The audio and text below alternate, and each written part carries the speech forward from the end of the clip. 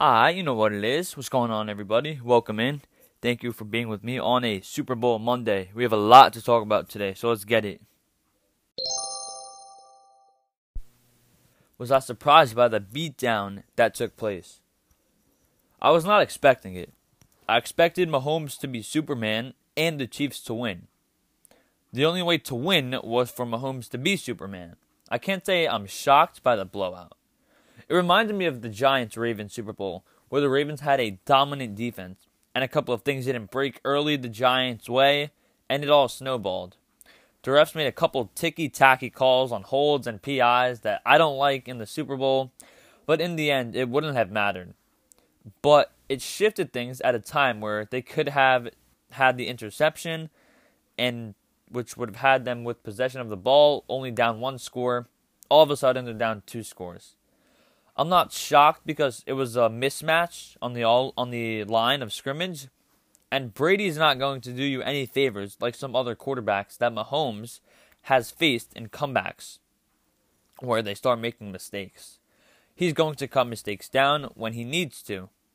The mismatch on the line of scrimmage was the entire thing. Todd Bowles was the MVP, but let's be honest, we knew coming into the game the key to the whole game is to get pressure with 4, which you can. The Chiefs' offensive line wasn't playing badly, but they were physically overmatched. They were missing three starters, 4 offensive linemen altogether, and both starting tackles. And they're going up against Shaq Barrett and JPP, and in the middle, Vita Vea and then Dominic Sue, plus those other linebackers. Does this performance hurt the legend of Mahomes? So they were able to send 4 all game because it was basically a blitz, but no one was open. So it's one thing to say, what is Mahomes going to do when his guys are covered and he has no time to throw the ball? He hit 2 receivers in the face in the end zone with passes. What does he need to catch the ball too? The fact that the offensive line wasn't there, and they didn't have their starters and their best line players. That's the story of the game. Fisher and Schwartz, that I mentioned on the previous episode, they're not just okay because they're the best tackles on the team. No. Mitch Schwartz, according to Pro Football Focus, all second-team NFL for the decade. And Fisher, a number 1 overall pick, who has been to multiple Pro Bowls. Both are gone. They're both Pro Bowl caliber tackles that were gone, and the offensive line was going against a great defense and were completely overmatched. Mahomes was pressured.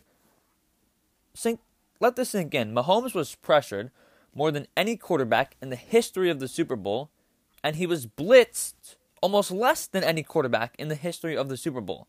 What do you want him to do? What should we think about Bill Belichick today? We don't have 1,000 seasons to play out to run perfect experiments to see who is who. This is as good as you could ask for. Brady's on a new team. Belichick's coaching without him. By the way, the coach has the advantage because when the coach is older, he should still be pretty good.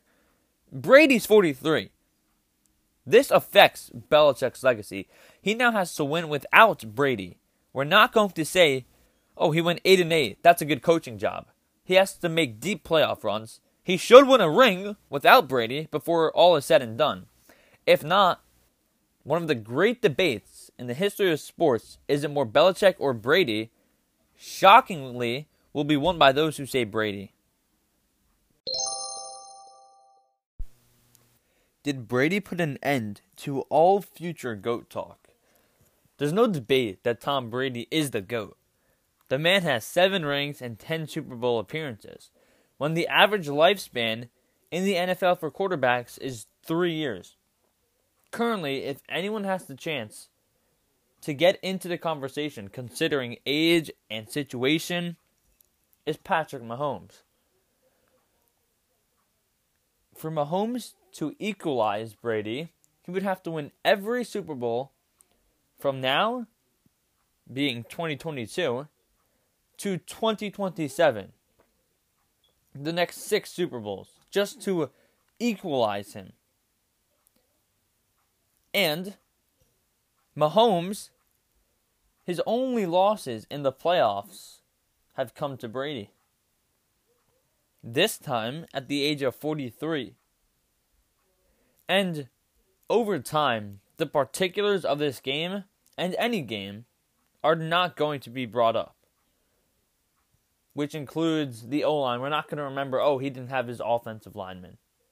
We only remember that the Giants beat the Patriots, that the Bucks beat the Chiefs. We're not going to say, he didn't have his whole O-line. So I'm not taking him out of the GOAT conversation, which is the best of all time, because that's two different topics. The GOAT is really saying you have the best resume. The GOAT is, who's peaked the highest? Which, to me, the GOAT, it's 1A and 1B. You're picking hairs between Mahomes and Rodgers. But, when we talk basketball, the conversation is always Jordan or LeBron. In football, there is no other comparison to Tom Brady. It's strictly him. When it comes to the GOAT, no one will ever catch Tom Brady in his 7 and counting Super Bowl rings. The bigger headline, is it that Brady's Bucks dominated or that the Chiefs were dominated? That Brady's Bucks dominated to me. Here's the thing. I start to look at historical parallels, and this reminds me of the Greatest Show on Turf getting upset. Who upset the Greatest Show on Turf 20 years ago? Tom Brady. It's unbelievable. And he has done it as a different kind of player.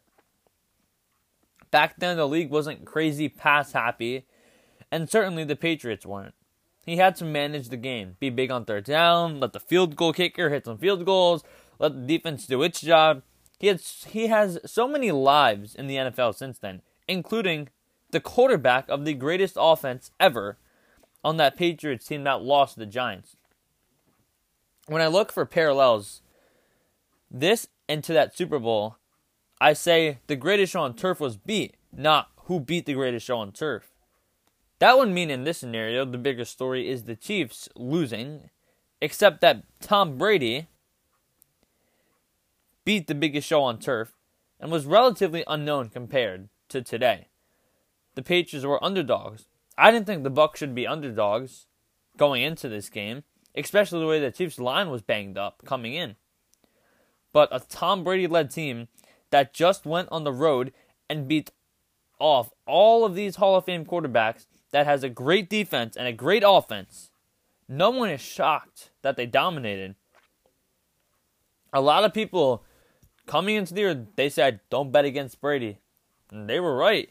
And I think the enduring story here is when Tom Brady was 43 years old, his first season in Tampa, with a COVID season and everything, they dominated the reigning Super Bowl champs. That's going to be the takeaway. Are we more or less likely to see a Brady versus Mahomes rematch next year? I think it's less likely. First of all, I learned a lesson that I should have already known.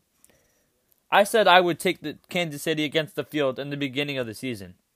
Not as the odds-on favorite, but purely as the favorite all year. The problem with the NFL, and quite frankly, all leagues, with betting just one team against the field is, you can say that before the season, yeah, but, for example, I don't know the health of the offensive line coming into the Super Bowl 12 months before. I admitted that they were the underdogs coming into the game, having been on their back all year. So you just never know. Also, very few teams have ever gotten back to the Super Bowl in 2 consecutive years. And for the Chiefs, it would be 3 consecutive years. It's very hard to do. And for 2 teams to do it, to go back to the Super Bowl, instead of going through every single team, I'll go through a few. We have the Ravens. If they get some dynamic playmakers on that offense, I wouldn't say Lamar couldn't get there. They're very tough to beat if that's the case. And one big thing, what's going to happen with Deshaun Watson? Where's he going to land? Because if Deshaun Watson winds up in Miami, the way they were playing, and all of a sudden they have Deshaun Watson, I think very differently about things. And if the Chiefs are in a similar situation on the O-line, which they may have to start rebuilding a little, then they run into Josh Allen and Stephon Diggs in Buffalo, maybe a different situation than we saw this year. I think there's a good chance that these two meet again in the Super Bowl with Brady and Mahomes quarterbacking in the next couple of years, and I'm hopeful that we see it. But handicapping it, I'd give it about a 10 to 20% chance at best of it happening again next year. Thank you for tuning in, everyone, and as always, do not drop the ball.